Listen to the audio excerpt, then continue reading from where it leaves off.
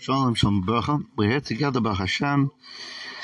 Parshas, Sisa, Tavshin Pei Gimel, Nach Purim. Baruch Hashem, it was a beautiful Purim. I was off for 3 weeks on a sort of like a forced vacation. I apologize to all the adherent followers who missed me, I'm sure, and looking forward to a solid Zman now upcoming, as long as it is Bezos Hashem.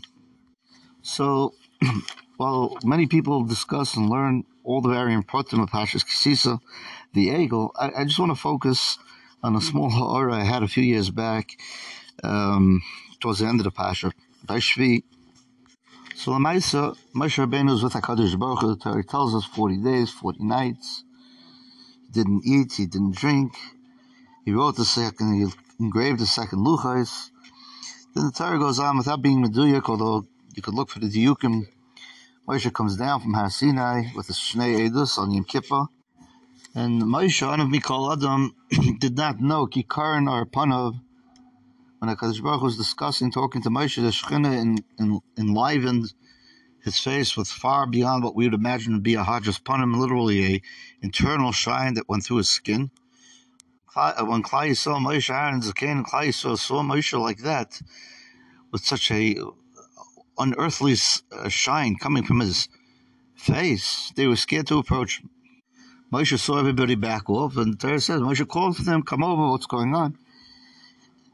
And Moshe began to teach Aaron, Zaken, and Klal Yisrael the Torah. Then the Torah goes on to tell us, when he was learning Torah, he took off a masper. When he was facing HaKadosh Baruch Hu, he did not wear a masper, a mask, some type of a handkerchief or cloth, or a base kibble for his face, however you want to learn the various pshatim. And then once again, when he went without being teaching Klal Yisrael, without communicating with HaKadosh Baruch Hu, he once again put on the masper, and when he was with HaKadosh Baruch Hu, with Klal Yisrael teaching Torah, he would take it off. I don't know, these concepts are far beyond us. Obviously, Moshe was already before in Shemayim. The first time coming in Shiva Osbatam is the first time. And the Torah does not mention anything about a Kikaran or Panav, and no masva at that point in time. And a machshava, I don't know if it's an emistic comparison, but of course, HaKadosh Baruch Hu rewards Kafi Madrigasa Shal Adam. Of course, there's only one person in history who was with HaKadosh Baruch Hu in Shemayim learning Torah, and doing it a second time, going up a second time, receiving a Luchas Shnius. And HaKadosh Baruch Hu bestowed this grandeur, this amazing light to come forth, shining forth from Moshe's face, and obviously as in something to crown him with, something that was special. Way back in Parshas Shemos, when Moshe Rabbeinu went after the sheep in the Midbar, and he came to Har Elokim and Chayrev, so Moshe saw something, and he stopped to look. Great people stop and see things and wonder. We also know by Rabbi Akiva, of course, stopped and contemplated how water could penetrate a rock. Here, Moshe Rabbeinu looked at the Eish, at the sneh. Boy, it's engulfed in fire, but the fire, the tree itself, was not being consumed. So Moshe stopped and looked, and why wasn't the sneh being consumed? No. So Moshe, HaKadosh Baruch Hu saw Moshe stopped to recognize this great wonder, and Hashem said, he called out Moshe. And Moshe said, hello, yeah, hineni. So HaKadosh Baruch Hu said, don't stand here, don't keep your shoes on, because this is a holy place that you're standing upon. And HaKadosh Baruch Hu, so to speak, Lahavdil introduced himself like Avram, Yitzchak, Yaakov. What's the Torah say? What's the Lashon? Vayaster Moshe Ponav, ki yareh mahabet el ha'alekim. Moshe, HaKadosh Baruch Hu said, don't stand here with your shoes. And what did Moshe do? He turned his face because he was feared to stare at HaKadosh Baruch Hu, at Elokim.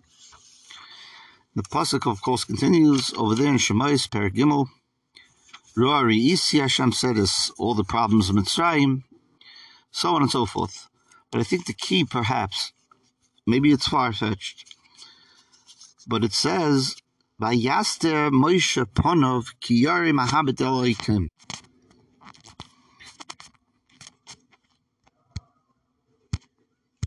Seemingly, the Torah says over here in Parshas Sisa a similar reaction. Moshe Rabbeinu came down radiating Shechina literally from his face, and Klal Yisrael saw that Kikar right away. Vayiru, the same Riyah, the same fear. But Kiyari, it says in Shemais here, it says Vayiru, Klal Yisrael was scared to approach Moshe because of the Shechina.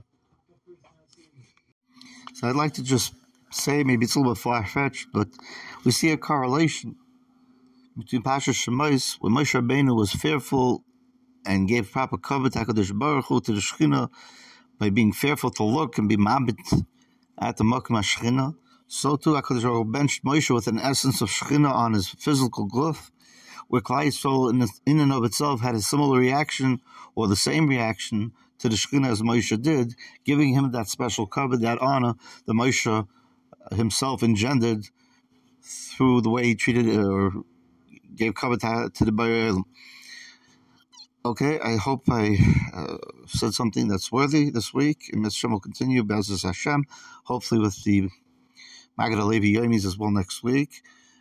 Baruch Hashem, I'm fine, and Kodesh Baruch Hu enable myself and all of us to continue to study His Torah in good health and with Geshmak. Kol Tov. Have a good Shabbos. I'd like to finish off, of course, by saying we learned just now, Fush Lema, Rachma Katum Basleya, Yosef Yehuda ben Das Perel, Moshe Shleim ben Yosef Eliezer, and Zalman Zev ben Rachel, Refuah Shalema Bekarav Mamish. Kol Tov.